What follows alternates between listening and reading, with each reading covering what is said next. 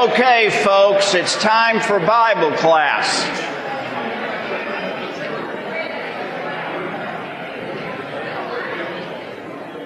And we're already on the air, and in 2 minutes I'm going to start naming names.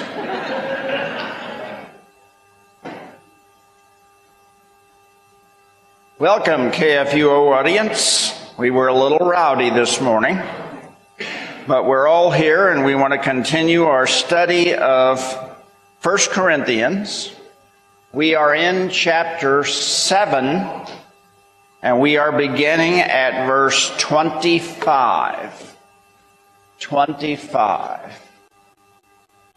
And Paul continues to address different people in different stations of their lives. And so here, now concerning the betrothed, I have no command from the Lord, but I give my judgment as one who by the Lord's mercy is trustworthy. All right, so what he's saying is he's been given no direct word from God on this, but he's going to give you his well thought out opinion. He's going to give you a pastoral judgment. Okay? And it's by one who has received the Lord's mercy. The mercy of God has been upon him, and therefore he has been trustworthy. So he's a good source. Okay? What he's saying is worth listening to. Okay?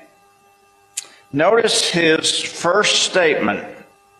I think that in view of the present distress.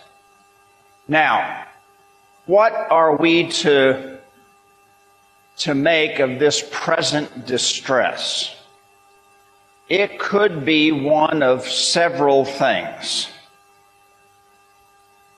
One, we know that in Corinth, over the years, and over probably these years, there was at times real problems with having enough food. There was famine. And there are records of this. So it could be that the present distress is referring to that. Another possibility is simply economic problems. We do know that within the Corinthian congregation, there were both very wealthy people and there were very poor people. This may be part of it. Usually the Greek word that is used for distress here is present reality. That's what's happening in this world. Okay? Others want to think of it as they thought the coming of Christ was going to be imminent. Imminent. And so maybe it was better to just stay the way you were because Christ was going to return. In any case, these are some possibilities about the present distress. In other words, remain as you are. Okay? And then he says, if you're bound to a wife, don't seek to be free. And if you are free from a wife, do not seek a wife. Okay? Now this is his counsel. But then he adds, but if you do marry, you have not sinned. And if a betrothed woman marries, she has not sinned. So he's just trying to give them a little counsel that it's more difficult if you're married, okay, with all this distress going on. You may want to remain unmarried. But if you do marry, it is not sin. Okay? So he's not giving this as a mandate. You must stay single. That's not what he's saying. Many people read Paul as being anti-marriage. But if you read it carefully, that is not true. Okay? That is not true. And so he makes these statements. And then he adds, just like the present distress, yet those who marry will have worldly troubles, and I would spare you that. This is what I mean, brothers. The appointed time is short. Okay? Okay? Is short. So again, this is his emphasis on the second coming of Christ. They thought it would be imminent. Imminent. Now, that's hard. People don't pay any attention to that anymore. But the fact is, it should always be on our minds as something that is imminent, because it guides our thinking. It's easy to put our Christian faith in a holding pattern if we don't think Jesus is going to come again in our lifetime. It changes our perspective if we think it's tomorrow. It changes our thinking. It changes our motivation. And so every Christian in every age needs to think in terms of the second coming of Christ being imminent. Being imminent. And that's what he's saying. Now, then he goes into a list here, and at first it sounds really bad, but let's read through it.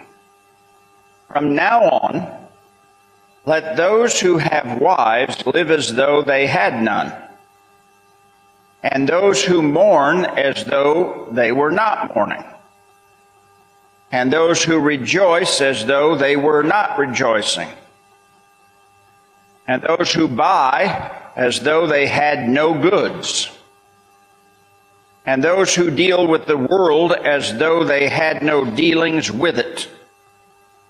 For the present form of this world is passing away. So what's he saying here? This is a very appropriate discussion on All Saints' Day. Okay? What Paul is saying is not, if you're married, divorce your wife. And if you're mourning, stop. If you're rejoicing, stop. That's not what he's saying. What he's saying is that the present form of things is going to pass away. So don't be dominated by the things of this world. Don't be controlled by the things of this world. Don't make these worldly things your top priority. The real priority is Christ. So again, it's not talking about literal action. It's talking about the way you think. If you think I'm going to be in the world forever, that's one way of thinking. If you think I'm a citizen of heaven and don't even belong here. That's another way of thinking. What Paul is trying to do is to get us to stop focusing totally on the worldly things and the way the world does them.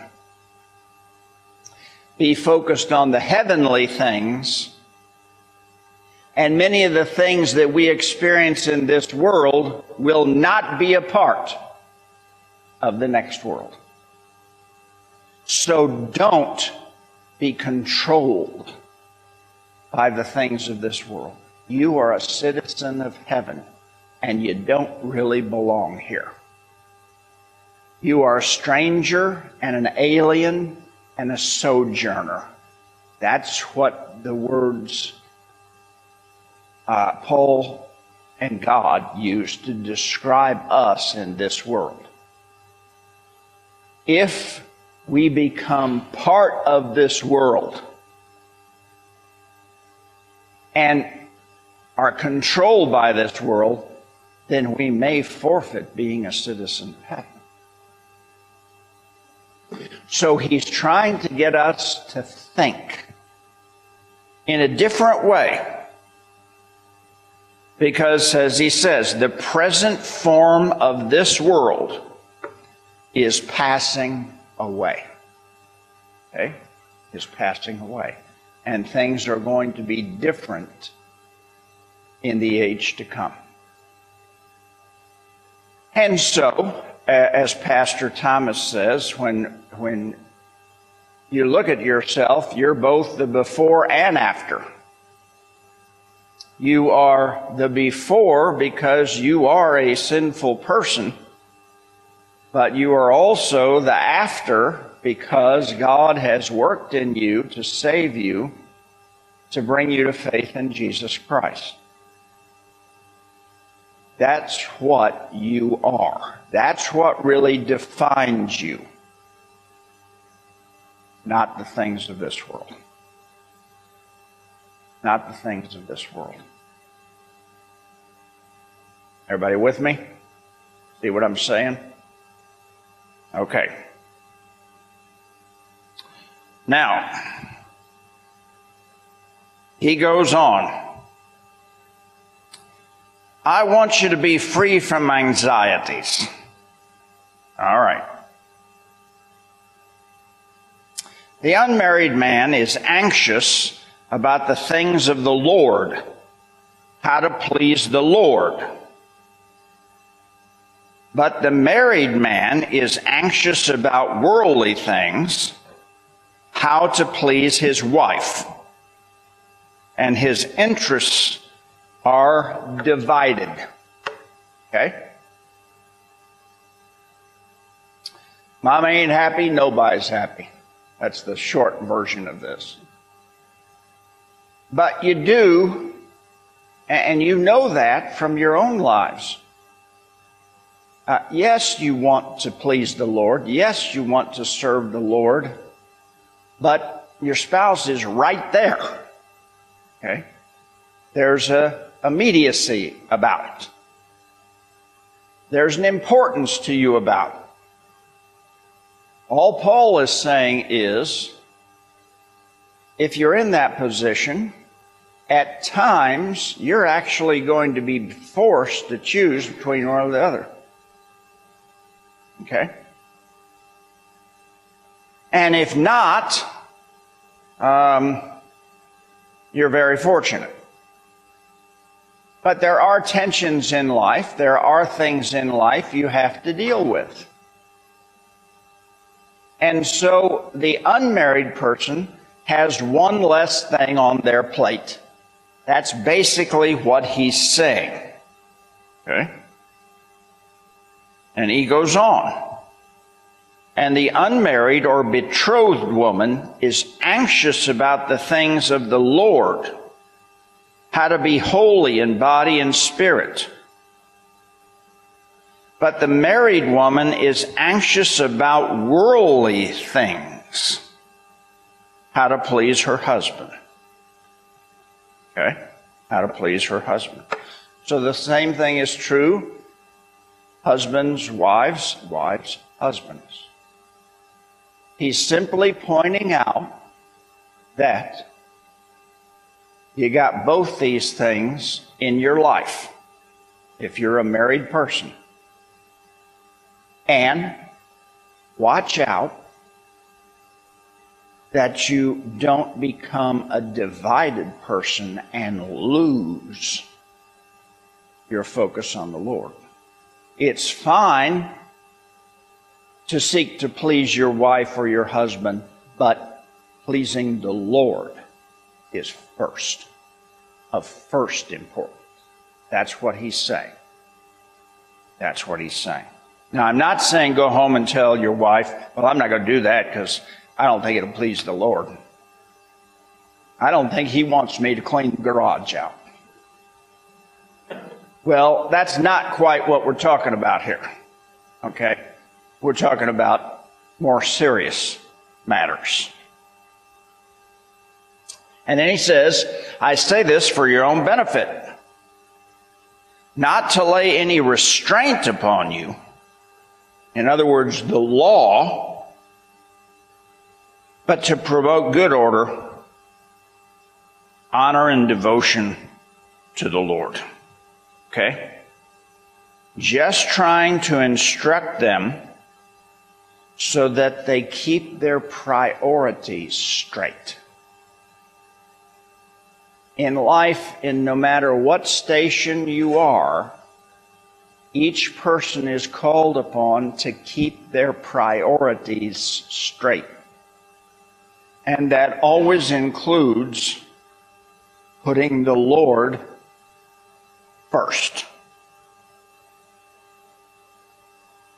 Now, this next section is difficult. We don't know exactly what he's talking about. We'll try to put it together. Verse 36. If anyone thinks that he is not behaving properly toward his betrothed, that's engaged, if his passions are strong, and it has to be, let him do as he wishes, let them marry. It is no sin. But whoever is firmly established in his heart, being under no necessity, but having his desire under control, and has determined this in his heart to keep her as his betrothed, he will do well. Now, what in the world is he talking about? This is back to what we talked about before with the word distress.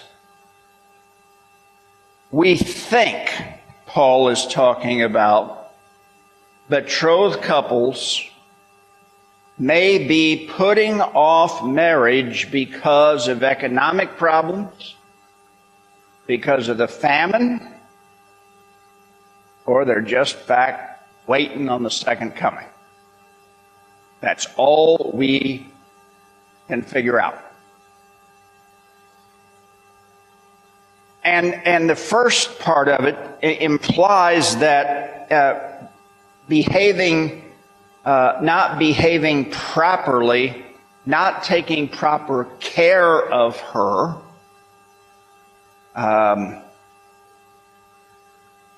so it's just tough to know the context of exactly what he's saying. One person has a lot of self-control and the other one does not seem to. Now, why he brings this up, I do not know. Because then he says, if you need to, go ahead and marry. It is not a sin.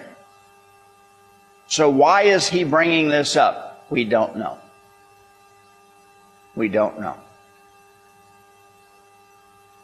Most women don't want to be engaged for 10 years. Okay? That's not considered fair or proper. But the exact context, we don't know.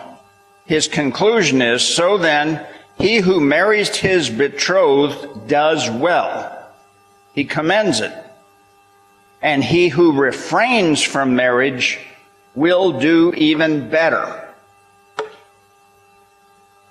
I don't know what to make of that. Okay? I have no idea what to make of that. We're moving on. Verse 39. This is kind of summary then. A wife is bound to her husband as long as he lives. But if her husband dies, she is free to be married to whom she wishes, only in the Lord. In other words, it is to be blessed by God. So death frees from the marriage vow. That's what he's saying here. Yet again he closes, yet in my judgment she is happier if she remains as she is. And I think that I too have the Spirit of God. Okay? Now, in other places in the New Testament, Paul gives counsel over how to treat widows.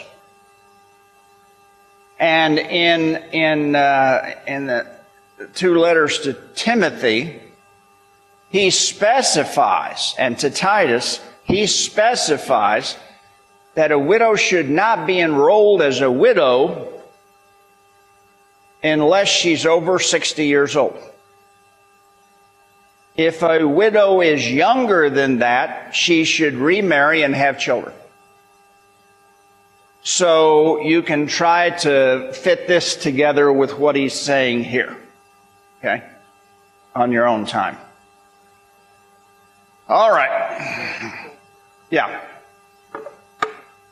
That portion about the marrying reminds me of what it was like in about 1942 when you had couples that didn't know whether they should get married or not when he was being sent overseas. Okay, that's a good example. That in the Second World War, people did not know whether they should marry or not because the men were going off to war. Yeah. And that was a valid thought process. What do we do?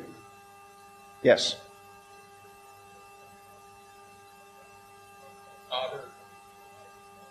Yes. Well, that is part of the study of the Greek here. Can the first part, if we go back to 36, if anyone thinks that he is not behaving properly toward his betrothed, would that be her father?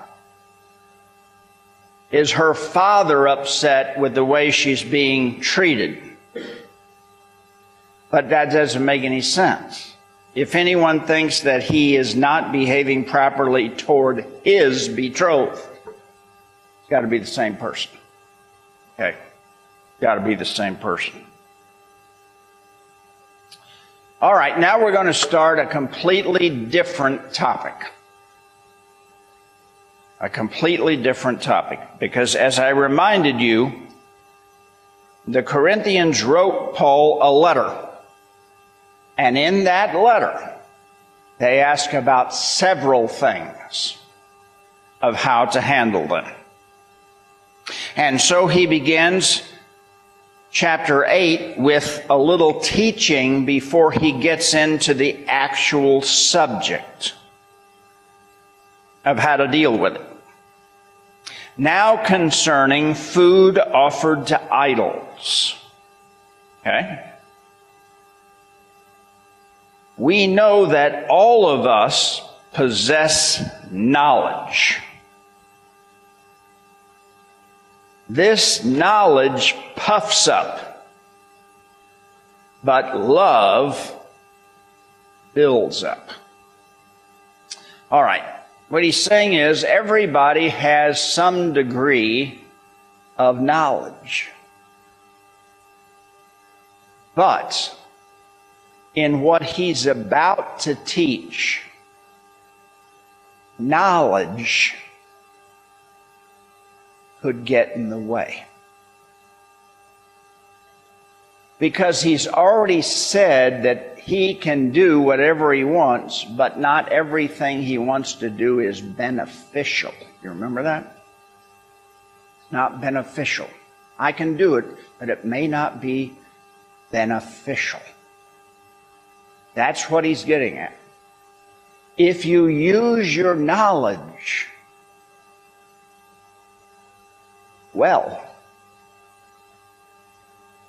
it's with love. In other words, you apply what you know with love towards those that are around you. Knowledge is just knowing facts. Wisdom is being able to apply those facts to life. Okay? So what he's saying here is, we all have knowledge, but we need to apply that knowledge with love. Knowledge can puff up because you think you're smart. But love builds up. It builds up now not only you, but the body of Christ. When knowledge is applied with love, the body of Christ grows. Okay? Now, what he's going to get into actually has ramifications for the next 3 chapters. Because what he's actually talking about is what we call Christian freedom. Christian freedom. There are certain things that we are free to do, okay? But they may not be beneficial if we do them with other people. Okay? With other people. And I'll give you some examples of those later. So, then he says, if anyone imagines that he knows something, he does not yet know as he ought to know. In other words, if you think you know something, you don't. That's what he's saying. If you think you're really smart, you're not. Okay? You still have things to learn, because a true person with knowledge and wisdom knows, in the big scheme of things, they don't know much. Okay?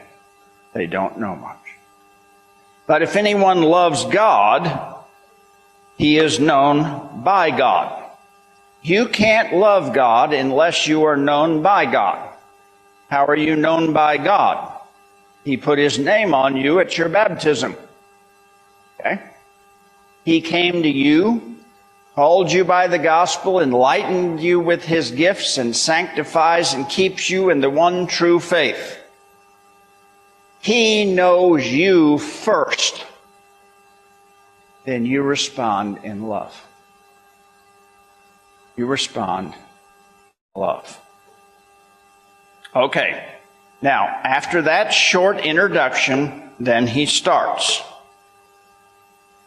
All right. There he starts. Yes.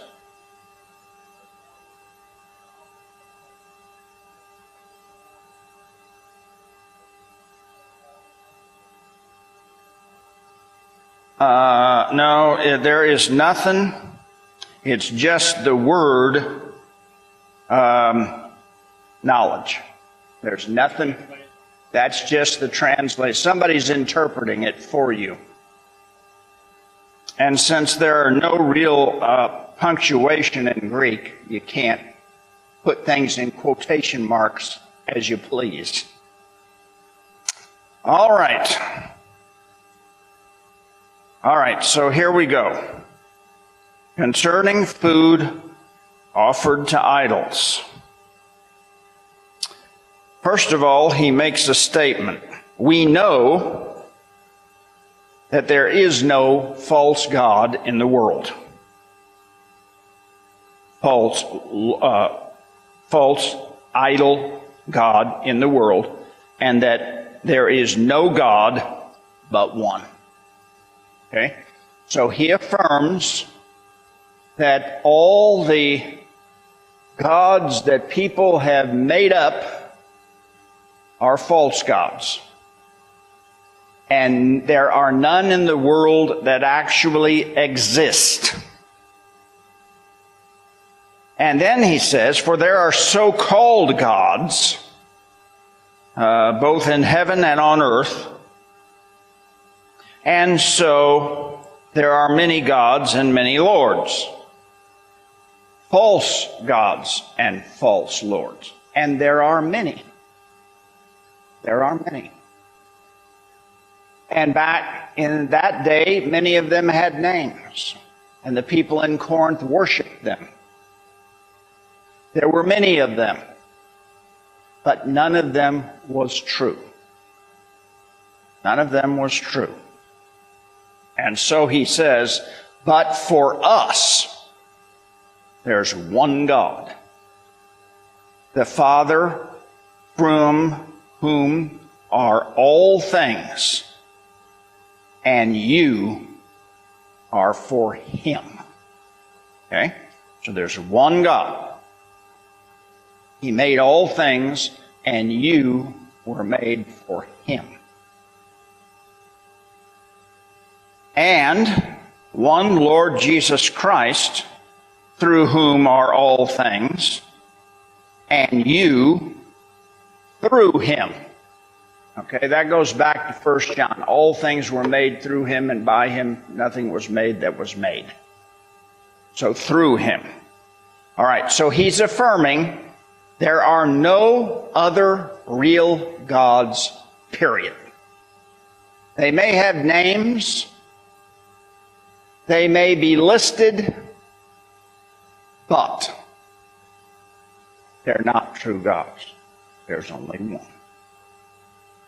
There's only one. And we are for him and through him. But not all have this knowledge.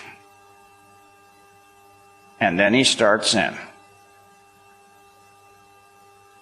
There are those who are accustomed to previously dealing with false gods. So they eat food offered to idols. And then he says, then the weak, those being weak in conscience, are defiled. Okay? Weak in conscience. So you've got one group, and we'll say they've got this knowledge. There are no other gods. So this food offered to idol stuff is, the food's been offered to nothing, therefore we can eat it. Therefore we can eat it. But when other people that feel differently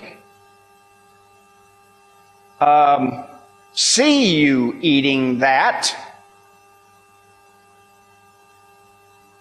they are offended. In fact, it'll go farther than that. What he actually says now is that the food does not commend you to God. Okay? And then the next part of the verse basically means if you eat, you do not eat, you will not get any less. And if you do eat, you won't get any more. In other words, the food that you eat does not determine your place in God's eyes. Okay? That's not determined. Has nothing to do with it. But watch out. How you use this authority, lest you become a stumbling block to the weak. All right. In other words, does a person that knows that there is no God but one, and knows that all other gods are false, can that person openly eat food that has been offered to these false gods? Yes, he can. Yes, he can. But will doing so be an offense to the weak? What is the weak? What are the weak? It's basically a description of those who are heavily influenced by the behavior of others. Those that are heavily influenced by the behavior of others. Because his point is this. All right, his point is this. The next verse, 10. For if you have this authority, you have this knowledge, for if anyone sees you who have knowledge eating in an idol's temple, will he not be encouraged? Actually, the word is built up. Built up. If his conscience is weak to eat food offered to idols. So, here's the thing. You got a guy, family, knows there is no God but one, and they freely eat of food offered to idols. In fact, they associate with people that do believe in the idols. Because the reference here is those who recline at table in a temple of a false god. That's the implication. So if your Christian brothers see you doing that, will not they say, well, then I can do it? They go out and do it, and they'll feel guilty over it. And then feel guilty over it. Feel bad about it. Feel like I shouldn't have done that. And they have a problem with it. They think they've sinned. It damages their relationship with God. So, that's what Paul is saying. And then he really lays it on them in verse 11. For the weak is destroyed in your wisdom, the brother for whom Christ died. In other words, now the weak person believes they've sinned, and the cause of it is your behavior, and you have now put in jeopardy one of your brothers for whom Christ died. That's called a guilt trip. Okay? You are not applying your knowledge with love. Now, food offered to idols is not a let me finish this. Food offered to idols today is not a problem. But let me paint a scenario for you. And you can react, or you can just consider it an example. You like to have alcoholic drinks. And you usually serve them in your home. And you ask everybody before they come what they like to drink. So you're having a party of your fellow church members, and one of those church members has struggled with alcohol all their life, and you've invited them to come to your house for dinner. Do you serve alcohol that night? Do you flaunt alcohol that night? How do you treat your Christian brother or sister? That would be the same as what Paul is describing here. That would be the same. So that puts it in more real-day context. Now, let me also say this. This kind of description is also a problem in some of our mission fields, because the people's former practices, if the missionaries tried to blend them in with Christianity, they are offended. So the one I read about was in Papua New Guinea. There's a certain kind of drum used to make the music to their false god. When the missionary said, you can use that drum, you'll just be dedicating it to the true God, they said, no, we can't. We can't do that. We can't do that. So, there are applications in our world, both for us and, as I said, for others that are dealing with new people in Christ. Tom? Yeah. So, you have to weigh these things. And so Paul continues.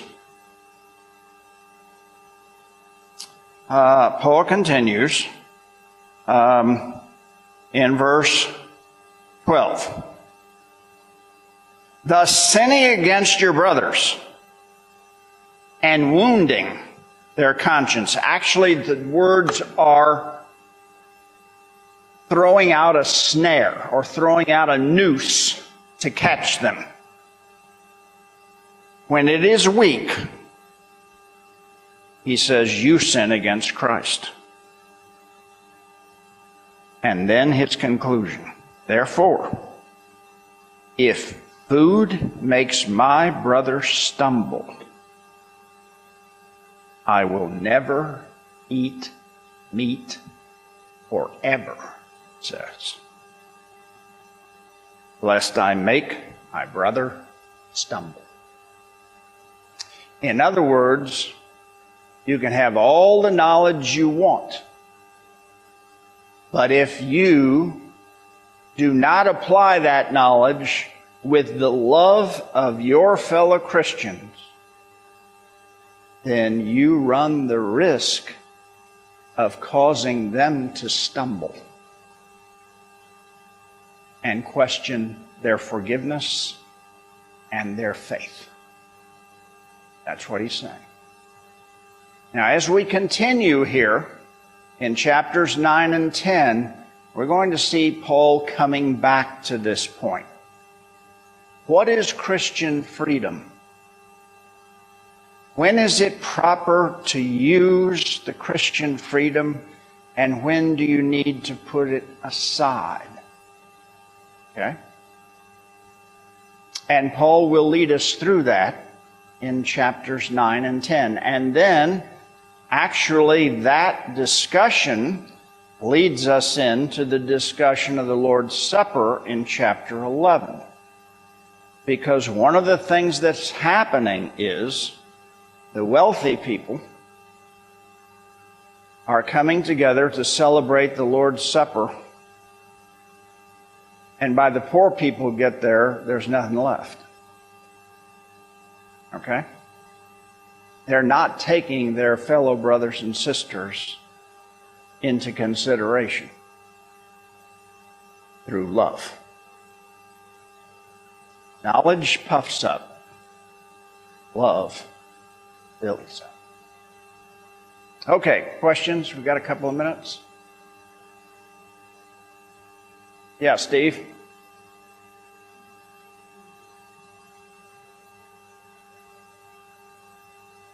Well, it would either be consumed by others, but many Christians would not eat it. Well, the people that still believed in the idols, okay, they would still partake of it. Yes? Well, going back to the imminence of this Yes. previous chapter, isn't this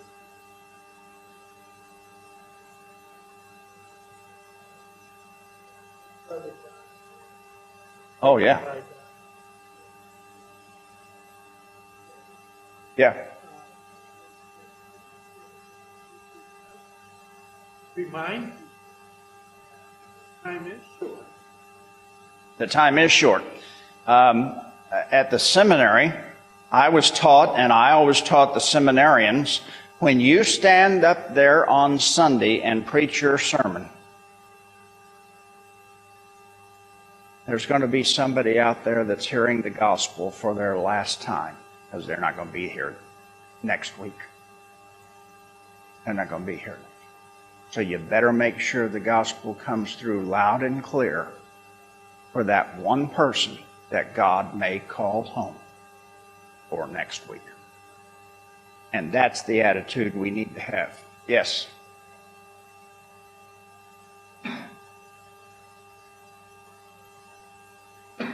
Yes. Yes. Her dad was a pastor and a professor. So there is an urgency, and we need to keep that in mind. Yes, Dennis?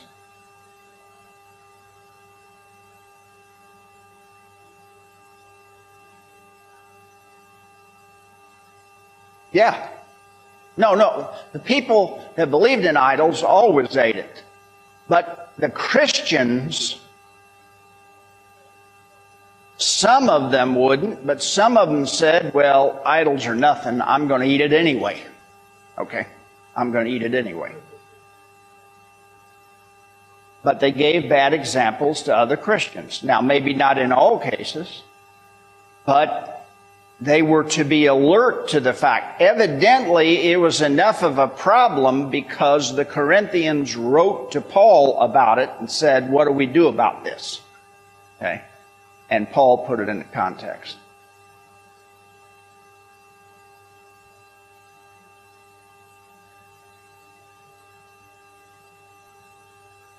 That's right. And you want to make sure they hear the gospel loud and clear every single week. Okay? Every single week. All right. It's time. Yeah, Mark? Why were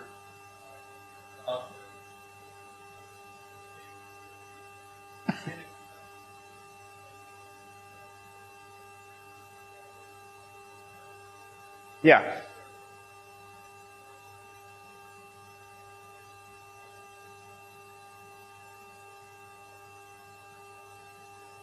I don't know if we can make that fit here.